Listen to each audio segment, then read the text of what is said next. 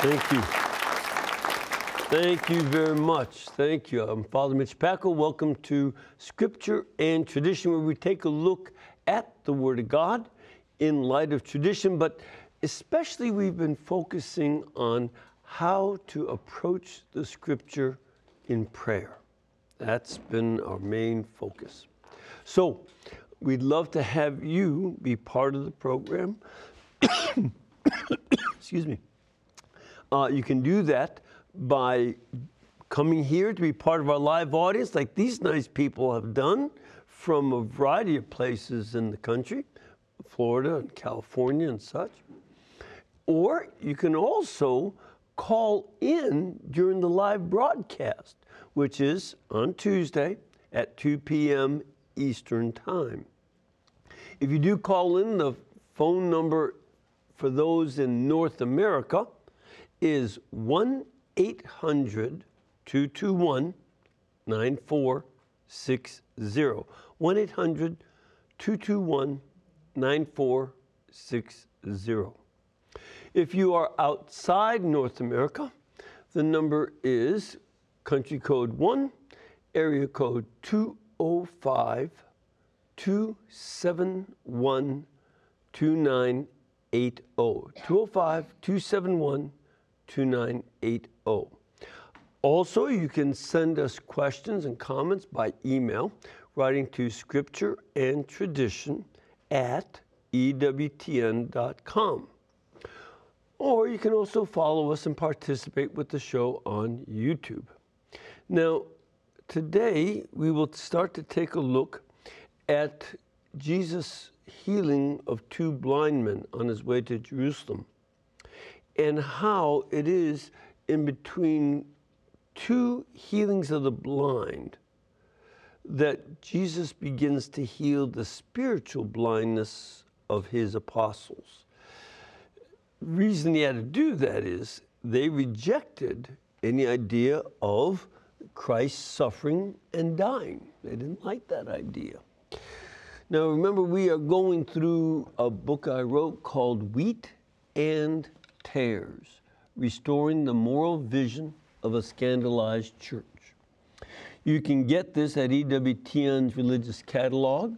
Just go to EWTNRC.com, EWTNRC.com, and there it is item 81098, 81098. All right, so let's begin. Now, if you remember, last week we were talking about how Jesus and the apostles had been in a boat, and they were crossing from one side of the Sea of Galilee to another. And so you have a sense, the Sea of Galilee is 12 miles north to south and 7 miles at its widest, okay? So, and it looks kind of like a harp. That's why sometimes you hear it called the Sea of Kinneret. Kinneret is harp. And then in Aramaic it becomes Ginneret. It changed a little bit. So they go to Bethsaida. Now Bethsaida is a town on the northern tip of the Sea of Galilee. This is where the Jordan River flows into the northern part of the lake. And then again, at the southern end, it flows back out. And at that northern place where the deposits a lot of mud and things like that, it's not so deep. And for that reason, there's a lot of fish up in that part of the lake. It nourishes the fish. And Bethsaida means house of fishing. That's what Bethsaida means. So there's a lot of fishermen that lived there, like Peter, his brother Andrew, James, John, Philip. These were fishermen living in the town of fishermen. Okay, so that's where he's going. So let's take a look at Mark chapter 8, verses 22 to 26. It says there that They came to Bethsaida, and some people brought to him a blind man and begged him to touch him. And he took the blind man by the hand and led him out of the village. And when he had spit on his eyes and laid his hands upon him, he asked, "Do you see anything?" And he looked up and said, "I see men, but they look like trees walking." Then again he laid his hands upon his eyes, and he looked intently and was restored, and saw everything clearly. And he sent him away to his home, saying, "Do not even enter the village." So this is the episode. And we'll see that this is the opening of a large section of the Gospel of Mark. It goes all the way from this passage in chapter 8, verse 22, until chapter 10. There's another blind man in Jericho, and that's Bartimaeus, the blind Bartimaeus. And this is very important to watch when you're reading the Gospel of Mark. The others too somewhat, but St. Mark was really strong on this technique, where he would have a passage and then another one that looked, similar. And he would have these two passages, and those two passages are like the bread of a sandwich. And you interpret everything in between from the perspective of those two end pieces. So, for instance, we saw that in another text when he is called to go raise the daughter of Jairus. Then there's the woman with the healing, and then it goes back to raising Jairus' daughter. And you see that both, the girl was 12 years old and the woman had a hemorrhage for 12 years. It's meant to show a parallel between the girl and the older woman. And it helps you to interpret. And there are lots and lots of examples of that technique in St. Mark, especially St. Mark. And here, the opening of the eyes in 8:22 and following, and then again in 10:52, chapter 10, verse 52, you say, what's everything in between that is meant to be about opening the eyes. He opens the physical eyes of this man and Bartimaeus, but he will be opening the spiritual eyes of the people in between, especially the apostles. So that's what you want to look for here. And what is it that he's opening their eyes about? Their regular and constant rejection of his prediction that he's going to die and then rise again. They don't want to hear about it. He will describe how he's going to suffer, be killed, and then rise on the third day. They don't want to hear about it. They probably wouldn't mind rising on the third day, but the dying part, they don't want to hear about it. And they're blind to being able to understand why Christ has to suffer and die. They're blind. And so this is part of the process. And notice with this man here in chapter 8, verse 22 and following, he begins to see gradually. That's going to be the pattern of the apostles. They also have to learn to see gradually. They don't get it right away. Now, those of you who are parents, I think there are a few of you here that have had children, and did your kids ever do what you told them the first time you asked them? No. As my father and mother used to say, why do we have to tell you 10,000 times before you listen? Because I'm not paying attention. That wasn't the right answer. It was true, but it wasn't the answer they wanted to hear. But the apostles needed repeated admonition from Christ and get this teaching over and over again.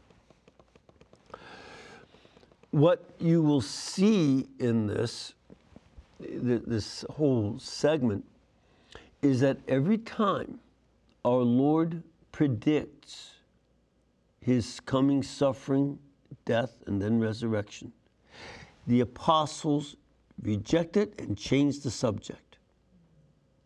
Every time.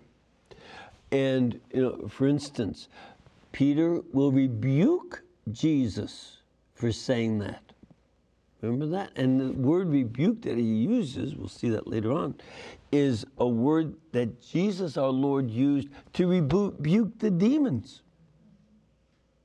It's a strong word for rebuking Jesus. And the second time, they change the subject and argue about which one of them is greatest in the kingdom of heaven. They want it to be about themselves. This is standard narcissists, such as are so common in our culture now. And they always want to make it about themselves. And then the third time, James and John will change the subject and say, can we sit on your right and on your left? And then the others say, wait a minute, how come you guys get to do that? And, you see the pattern? It happens 3 times that this here. And this is an important issue because a lot of modern disciples of Christ need to examine their own lives and their own attitudes towards Christ. Because a lot of times we don't want it to be about his suffering and death. I was just at a conference this past weekend up in St. Louis, and one lady said to me as we were ending, my neighbor's a Christian. He said, if you just name it and believe it, you'll get it. And you just got to believe and you'll get whatever you ask for. And Jesus did all the suffering so you don't have to suffer. And he said, well, how do I refute that? I said, well, I'd refute it from what Jesus said, not what this person says. What did Jesus say? He said, unless you pick up your cross and follow me, you cannot be my disciple. That's what Jesus said. Some other preacher was telling this guy that, no, Jesus did all the suffering, we don't have to suffer. That's not in my Bible. And I can't make up stuff. I have to stick with what our Lord taught. So this is important for us to keep in mind the ways that we reject the teaching about the suffering and death. That's what we want to focus in terms of our prayer. Now, the first time that the apostles misunderstand is in the very next passage, Mark 8, verse 27, all the way to chapter 9, verse 1. In that, it's a very well-known passage, at Caesarea Philippi. This is a town to the north. So they went from Bethsaida along the Jordan River up to Caesarea Philippi. And Caesarea Philippi is the beginning of the Jordan. It starts off as a very large spring coming out of the base of a mountain. Especially in Christ's time, it was a big cave, an extremely deep spring, and the water comes from the mountain, and the snow melt, and out the Jordan. And when they get up there, Jesus asks his disciples, who do men say that I am? And notice how they respond. by saying, well, some say that you are John the Baptist, others say Elijah, others one of the prophets. This is very important because this is the democratic approach to theology. And there are a lot of very foolish people that want to have a more democratic approach to theology. That's not the way things work. You go by what is true, not by what people feel. If you think that you can vote on doctrine, it means that you don't believe the doctrine is true. Your opinion is what matters, not the actual doctrine. And they were all wrong. You know, the faith is much more like mathematics.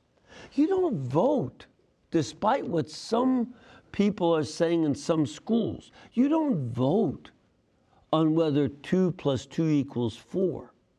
That's not a matter of opinion. It's a matter of basic math. And some people want to make it opinion. No. We have to deal with the truth. And then he turns to the small committee of 12, the apostles. Who do you all say that I am? And it is Peter who answers, you are the Christ. Only one answers. And as especially you see in the Gospel of St. Matthew, this was a gift from God the Father. The Father made it possible for Peter to say, because otherwise he hadn't been too good on getting things right. So he says, you are the Christ. Now, at that point, in the Gospel of Mark, chapter 8, verse 31, we see that Jesus began to teach them that the Son of Man must suffer many things and be rejected by the elders and the chief priests and the scribes and be killed, and after 3 days rise again. So that's what he teaches. That's his response. I'm the Christ. Now you can take the next lesson. The Christ has to suffer and die before he can rise again. Now, in verse 32, after this announcement, Peter took him and began to rebuke him. That's Peter's reaction. And Peter accepted that Jesus was the Christ, but not a Christ that's going to suffer and die. He wanted one that would be victorious, one that would set Israel free, one that would give all kind of good stuff. So that was his approach.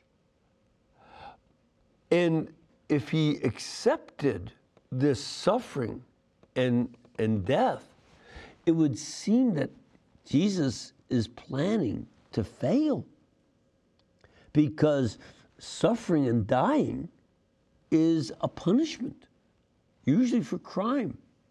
And that is what's going to happen. They're going to accuse Christ of a crime. And our Lord speaks to him and says very clearly and very strongly, turning and seeing his disciples. So Jesus is looking at the disciples as he says this to Peter.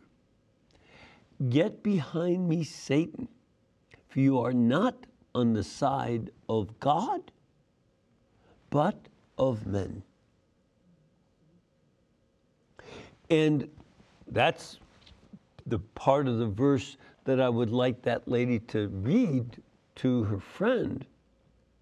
This idea that, no, suffering is no place. We're just going to all, one victory after another. You're not on the side of God. You're on the side of men. There are a lot of people that want everything to go their way and everything to be laid out for them. That's not the way it goes. It's not the way it goes. And at that point, Jesus called to him the multitude with his disciples. And he wants the crowd to hear this. This is his teaching. In verse 34, if any man would come after me, let him deny himself and take up his cross and follow me. Now, Christ is going, as Hebrews says, Christ is the pioneer of our faith. He will go ahead of us. He's going to go first. But he expects us to follow. He doesn't say, don't worry about it, I'll take all the suffering. Did you hear that here? Because I didn't read that there. It's not there. It's rather that he says, whoever would save his life will lose it. And whoever loses his life for my sake and the gospel's will save it. That's what we see in the gospel of Christ. And this is something that I think takes a little more reflection. I tell you what we'll do. We'll take a little break, and we'll come back in a couple minutes and continue on paying attention to the way the apostles were blind, and their blindness is like our blindness in many ways. So let's seek to understand how Jesus wants to heal that blindness. Stay with us, please.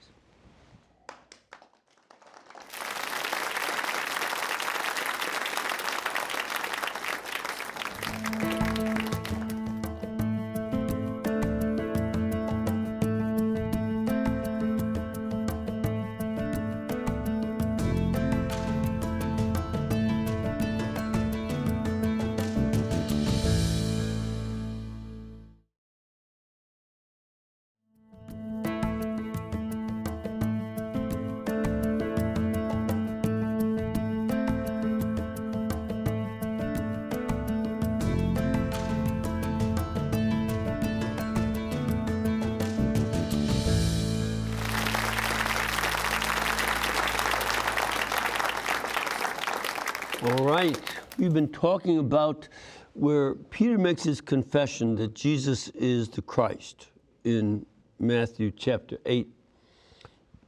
And then our Lord predicts his coming suffering and death and then resurrection. And Peter rebukes Jesus for that. Well, our Lord has to rebuke Peter and says that following him and suffering with him is necessary to be a disciple. This doctrine is something that we saw that a number of people had trouble with in modern times. Back in the late 60s and into the 70s and 80s, some people were so focusing on the resurrection that they removed crucifixes from the church.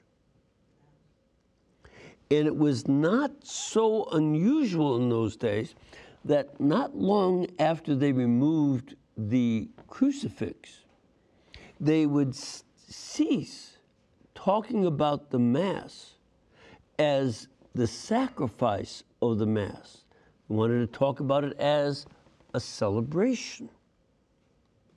And they also would remove the tabernacles. That was part of a logic, to remove the crucifix, to emphasize Mass as a celebration, not a sacrifice.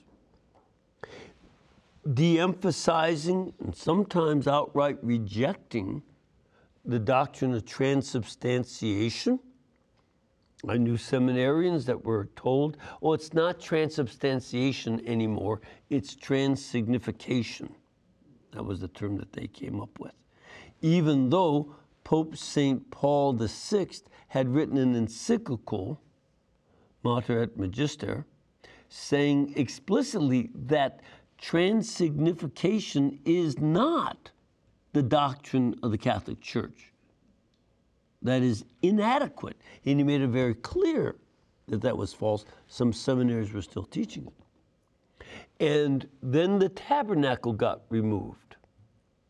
And people, it's no surprise that as the meaning and depth of the sacrifice of the Mass was watered down to a happy time and a happy celebration, then people stopped coming. Because you could have a happier celebration with better music at a rock concert. And instead of spiritual peace, you could at least smoke some marijuana or something. That's what people were doing instead.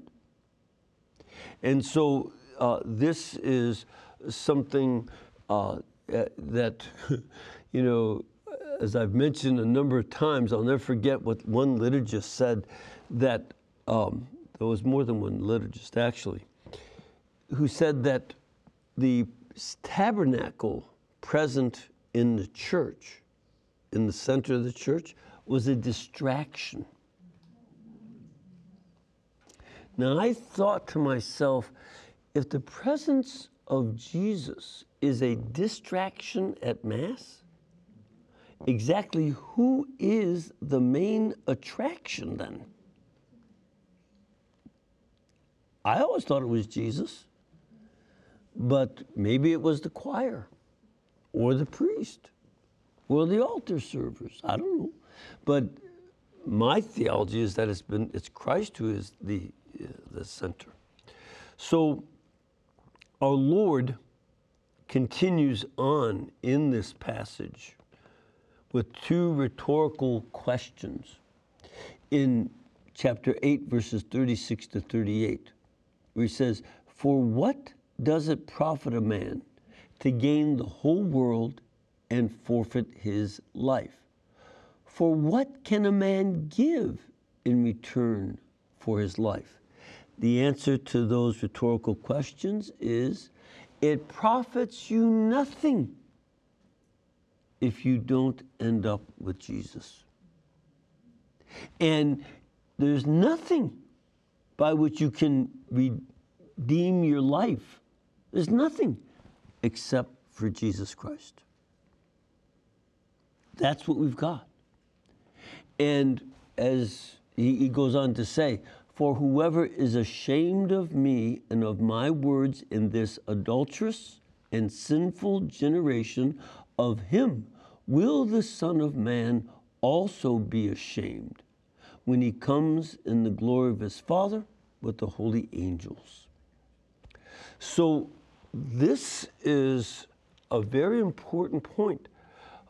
The issue of losing your eternal life is what is at stake. And of course, if you lose eternal life, you end up with eternity in hell. That's the only alternative. And our Lord is saying nothing is more important. And if you are ashamed of the gospel, you'll lose your life. The Son of Man will be ashamed of you.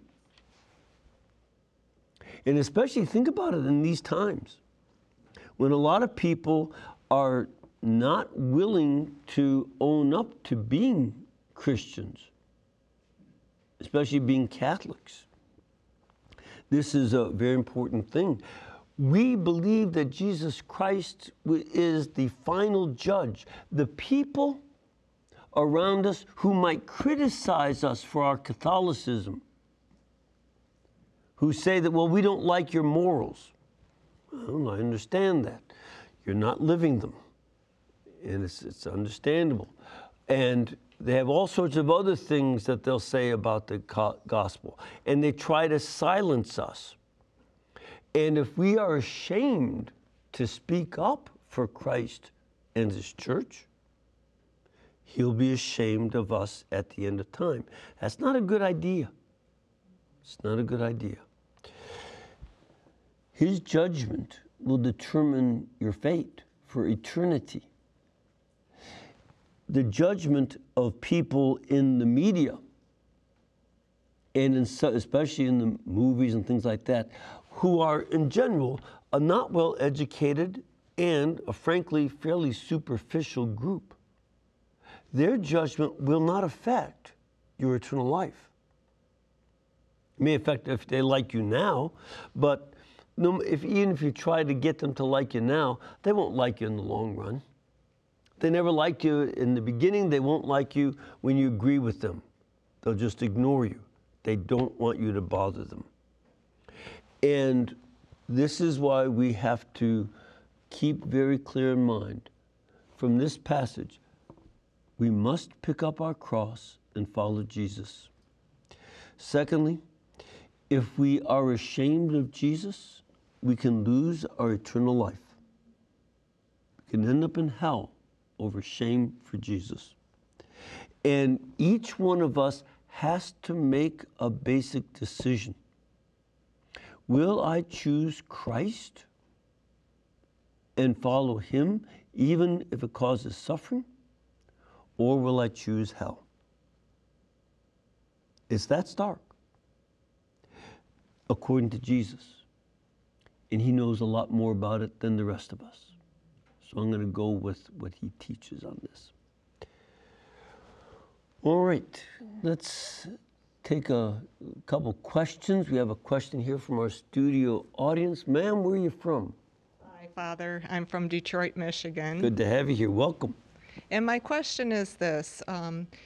Pastors of different religions say that Jesus has paid our debt and there's no need for us to suffer anymore. But it's a human condition that we go through trials and tribulations, whether it be physical, mental, or emotional suffering. How do we reconcile that contradiction? I frankly cannot say that that's true. You know, well, on one hand, it is true that because Christ is God the Son and fully human, his death on the cross is able to bring forgiveness for all of our sins. But at the same time, we are involved in a tremendous spiritual war. And that spiritual war entails battles. There are people that are against us. There are satanic forces that are against us. There are cultural forces that are against us. And there's some individuals who really don't like Christian morality and the teaching of Christ, and they're against us.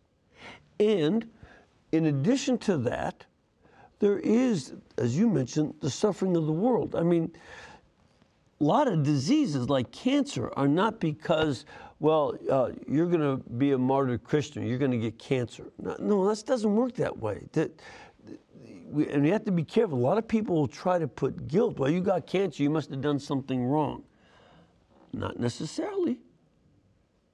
That's foolish to say that if you got this or that, it's because you committed this sin or that sin. Not. Sometimes, yes. Other times, no. If you drink too much alcohol, yes, it's your fault that you get a hangover. That is your responsibility. But other things, happen because of problems in the environment, genetics, all kinds of things. So you can't be so simplistic. And see, why do they do that? Because they want to blame victims and say, well, if they had more faith like I do, they wouldn't suffer. Well, it's not always that way. I've known people with tremendous faith who suffer tremendously. Partly God lets them because they can take it. Mother Angelica was a good example. And other people who are pretty obnoxious sometimes don't suffer much at all. I'll never forget when Katrina hit New Orleans. People say, well, see, it's a punishment, that's a sin city. Except for this point. The French Quarter didn't get flooded. That was Sin Central. It was the neighborhoods that got flooded. So you can't be doing foolish thought like this. It's not this. And instead, we do suffer with Christ because of persecution and because of the weakness of the world and our own weakness. But we join that suffering with Christ and follow him. That's always key. Another question. Ma'am, where are you from? Good afternoon, Father. from the Archdiocese of Miami, but today I'm together with the pilgrims from Orlando. Nice. And what can we do for you? My question is about what are we to do in the light of conflicting or confusing communications or actions from the Church. For example, I have seen like the restoration of tradition, like putting back the communion rails. Sure. On the other hand, we have been prohibited from Latin Mass. So what are we supposed to do? Yeah. Here's one of the things, and this happens very often in the history of the Church. Having the Mass in Latin and having it in the vernacular are both goods. There's nothing wrong with either one. And in the case here with legitimate authority saying you don't do Mass in Latin, you follow the orders. But you also can petition to have that order rescinded. You know, it's not like it's permanent. You know, I don't know if you're old enough to remember all this, but I can remember when the Latin Mass was absolutely prohibited. No exceptions were allowed. And then they allowed it in some places, and then made it more generally allowed, and now it's changing again. It's not a pleasant experience for those who love Mass in Latin. It isn't pleasant at all, because you feel like a yo-yo. But wait, you know, things change again. But obedience to proper authority is something that the saints repeatedly describe as what we are to do. If it's proper, if it's a legitimate authority, and yet at the same time, as any of us in religious life know, even when the superior gives an order, you can make appeal. Now, he may still say no, as I've learned many times. But, you know, you trust the superior, and you obey, and even if you still think it's incorrect, you obey and bide your time. I remember the Jesuit rule, our Constitution prohibits the singing, the chanting of the office in common. We're not allowed to do that. Well, one of the popes, a good man, a very pious man, forced us to do it. So Ignatius obeyed. But then as soon as Pope Pius, I think it was Pius V, was elected, he said, pace, it's okay, go back to the way you were doing it. And so it changed back. You wait and see. But obedience is something that our Lord does reward, because he himself was always obedient to the Father. Remember how our Lord said, I came not to do my will, but the will of him who sent me. So that's what we do. And keep in the back of our minds, the Latin language is not our Savior. The English language is not our Savior. No language is our Savior.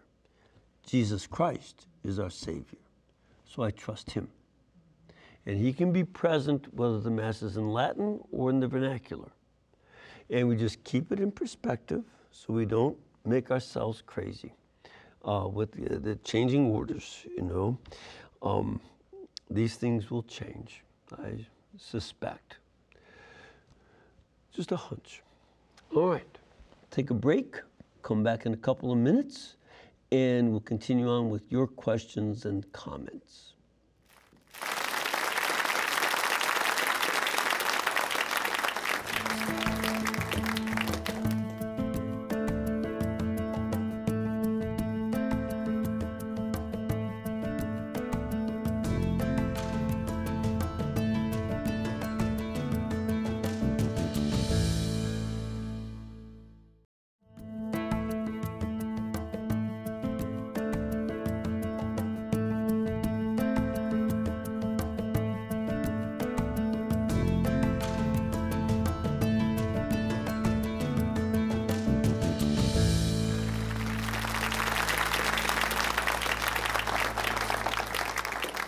Thank you. Before we get back to our questions and phone calls, I want to mention something that truly disturbs me very deeply. A group of apparently homosexual men who dress up like nuns are getting an award for a Community Hero Award from the Los Angeles Dodgers. They had rescinded their invitation because they realized this offended Catholics. They were more concerned, as apparently a decision was made yesterday, to reinstate having this.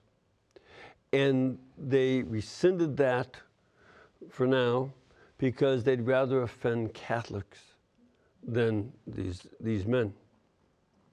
And to me, this appearance is as offensive as if some racist group were putting on blackface to mock African Americans. That's unacceptable behavior. And this, if you see pictures of them, you can look them up on the internet, and they put on whiteface and fake habits of nuns. And this is a disgrace and shameful behavior to our spiritual mothers. The nuns are spiritual mothers to us. In fact, one of the things that happened, nuns were the ones who opened up some of the first places for people dying of AIDS to get help. When others rejected them, then the sisters set it up and took care of these people who were dying of AIDS. And they've done tremendous other service. That kind of mockery of holy women, their holy habits, and the goodness of their lives is unacceptable.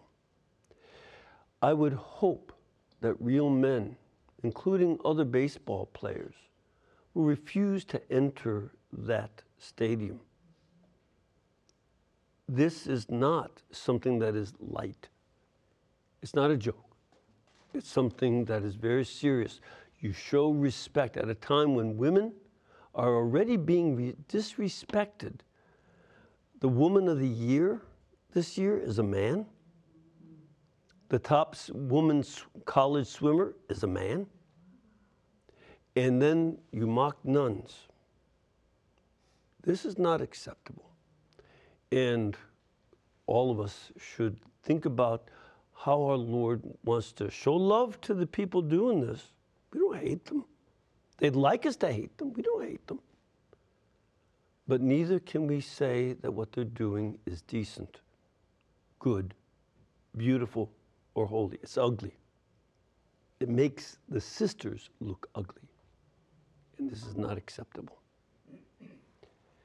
Now, in some ways, we're going to be addressing this, not that specific issue, but the background issues for this tomorrow night on my EWTN live show. I'll be interviewing the president and CEO of the Catholic League for Religious and Civil Rights, Mr. Bill Donahue. And he has a wonderful new book that addresses what's going on in society that allows this foolishness and evil to exist. So I urge you to watch that tomorrow. Let's go to a call. We have Patricia in New York. Patricia, what can we do for you? Father, I'm in my 80s. I'm homebound for a while now. I'm Catholic school educated back in the 40s and 50s. I grew up saying the Holy Ghost. Right. When did we change it and why to the Holy Spirit? And watching EWTN, which I do a lot, it was at a mass that came from the cathedral in Washington, last year sometime, and the priest, that was the only time I heard it, that he said Holy Ghost instead of Holy Spirit. What was the change about? Okay, the change about is this. A change from Anglo-Saxon to Latin. So the word ghost and spirit mean exactly the same thing. It comes from the German word for spirit, which is Geist, and in Anglo-Saxon it becomes ghost. But in Latin, the word for spirit is spiritus. So they decided to use the word spirit because on the other side, the word ghost is popularly associated with spirits that haunt places, things like that. So to avoid that Anglo-Saxon word that gets associated with hauntings and such, they just switched over to the Latin word spirit. And that's all that it is. So it's just a little clarification. Okay. We have a question here from our studio audience. Ma'am, what's your question? It's about invincible ignorance. Yes. You against it or for it? Say it again? Are you against it or for it? I guess I'm against it. Good. All right. Okay. So what can we do for you? Yeah, Catholics who have born and raised Catholic schools, okay, etc. Yeah. Later on in life, leave the church Yep. and go church hopping among various small Protestant denominations, saying that they don't get anything out of the Catholic Mass, but they like the sing-songs, okay, in these small little groups together with I'm going to call it a preaching, or Yeah. not even a homily, okay, from someone who may not even doesn't even have a degree in theology. That's right. But they just like them, That's okay? not unusual. All right, so what do you think about, well, I am very concerned Yeah. about how they die. Okay. Couples, yeah. And I don't want to know that if you're in that category, are you in the category of invincible ignorance? So therefore, you can probably still be saved, even though all you do is believe in Jesus. Yeah. Here's one of the things to keep in mind, that one of the problems has been that, as I mentioned earlier, some of the Catholic parishes have watered down Catholicism. And so they left a superficial version of Catholicism for something that at least they liked the music better. Might not be any deeper, but at least the music was better. And it is a superficiality that they left. And so the antidote has to be that we learn the depth of our Catholic faith better. And secondly, learn how to explain it. That's a different thing. You have to learn to recognize Catholicism and speak it so that people can hear what that truth is and bring them back. The third element is you have to find out what it is that led them away so that you scratch where they itch. That's always key. Don't answer your question, but answer theirs. And it takes a little time, but it's worth doing. Ma'am, what can we do for you? My name is Venus Elson from Del Mar, California. Oh, great. Good to have you here. And Thank you. your question? My question is my oldest grandson, who grew up in Catholic school, now signed up with United Methodist University, Adrian University in Michigan. I was wondering if, for any reason, he might be influenced with that practice. Here's what I would do. Find out where there is, and find out ahead, where is there a Catholic parish or a Catholic campus ministry nearby. And to help him find that, so he goes to Catholic Mass and sees the difference. Right now the United Methodist Church is going through a lot of turmoil. They've been losing quite a few of their parishes. Here in Alabama, half of the parishes have left. As parishes. That's apart from the individuals in the other parishes. Half of the churches have voted because the bishops were not following their church law, their church rules, and they broke it. So they've got a lot of turmoil themselves. I would simply urge, find out, do some homework, and see what's nearby.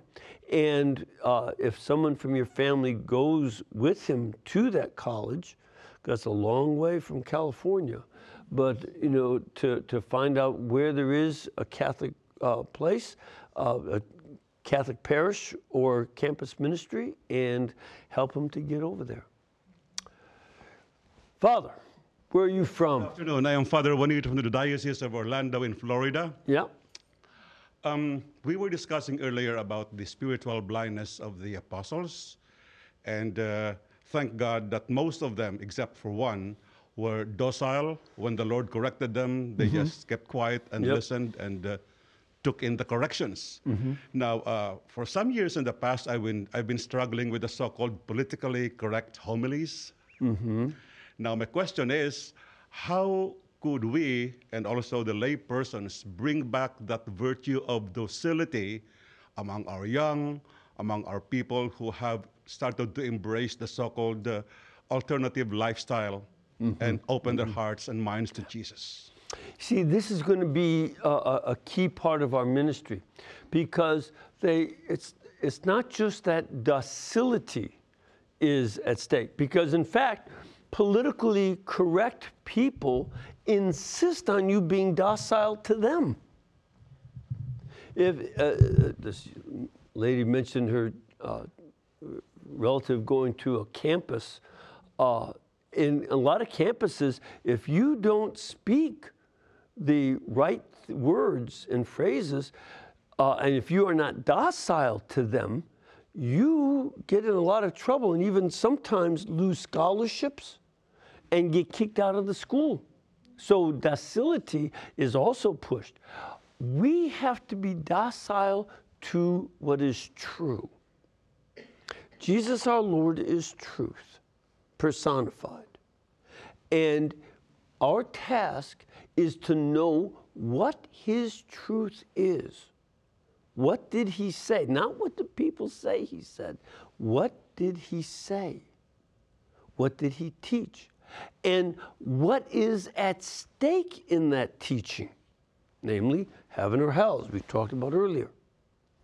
And to help people to be docile to Jesus Christ, as opposed to the ever-changing fads of morals in the world. Feminism used to be a strong fad. Now transgender trumps feminism. Transgenders have more moral power than feminists do, and women. So we focus on what's true because it's true as Jesus taught it. That's the docility we seek. But I also have to be docile at this present moment because we're out of time. And I can't change that. So may the Lord bless you and keep you and cause his face to shine upon you and lead you in all of your ways by his peace. Almighty God bless you, Father, Son, and Holy Spirit. Amen. And again, keep us in between your gas bill, electric bill, and cable bill, and we'll be able to pay our bills too. Thank you, and God bless.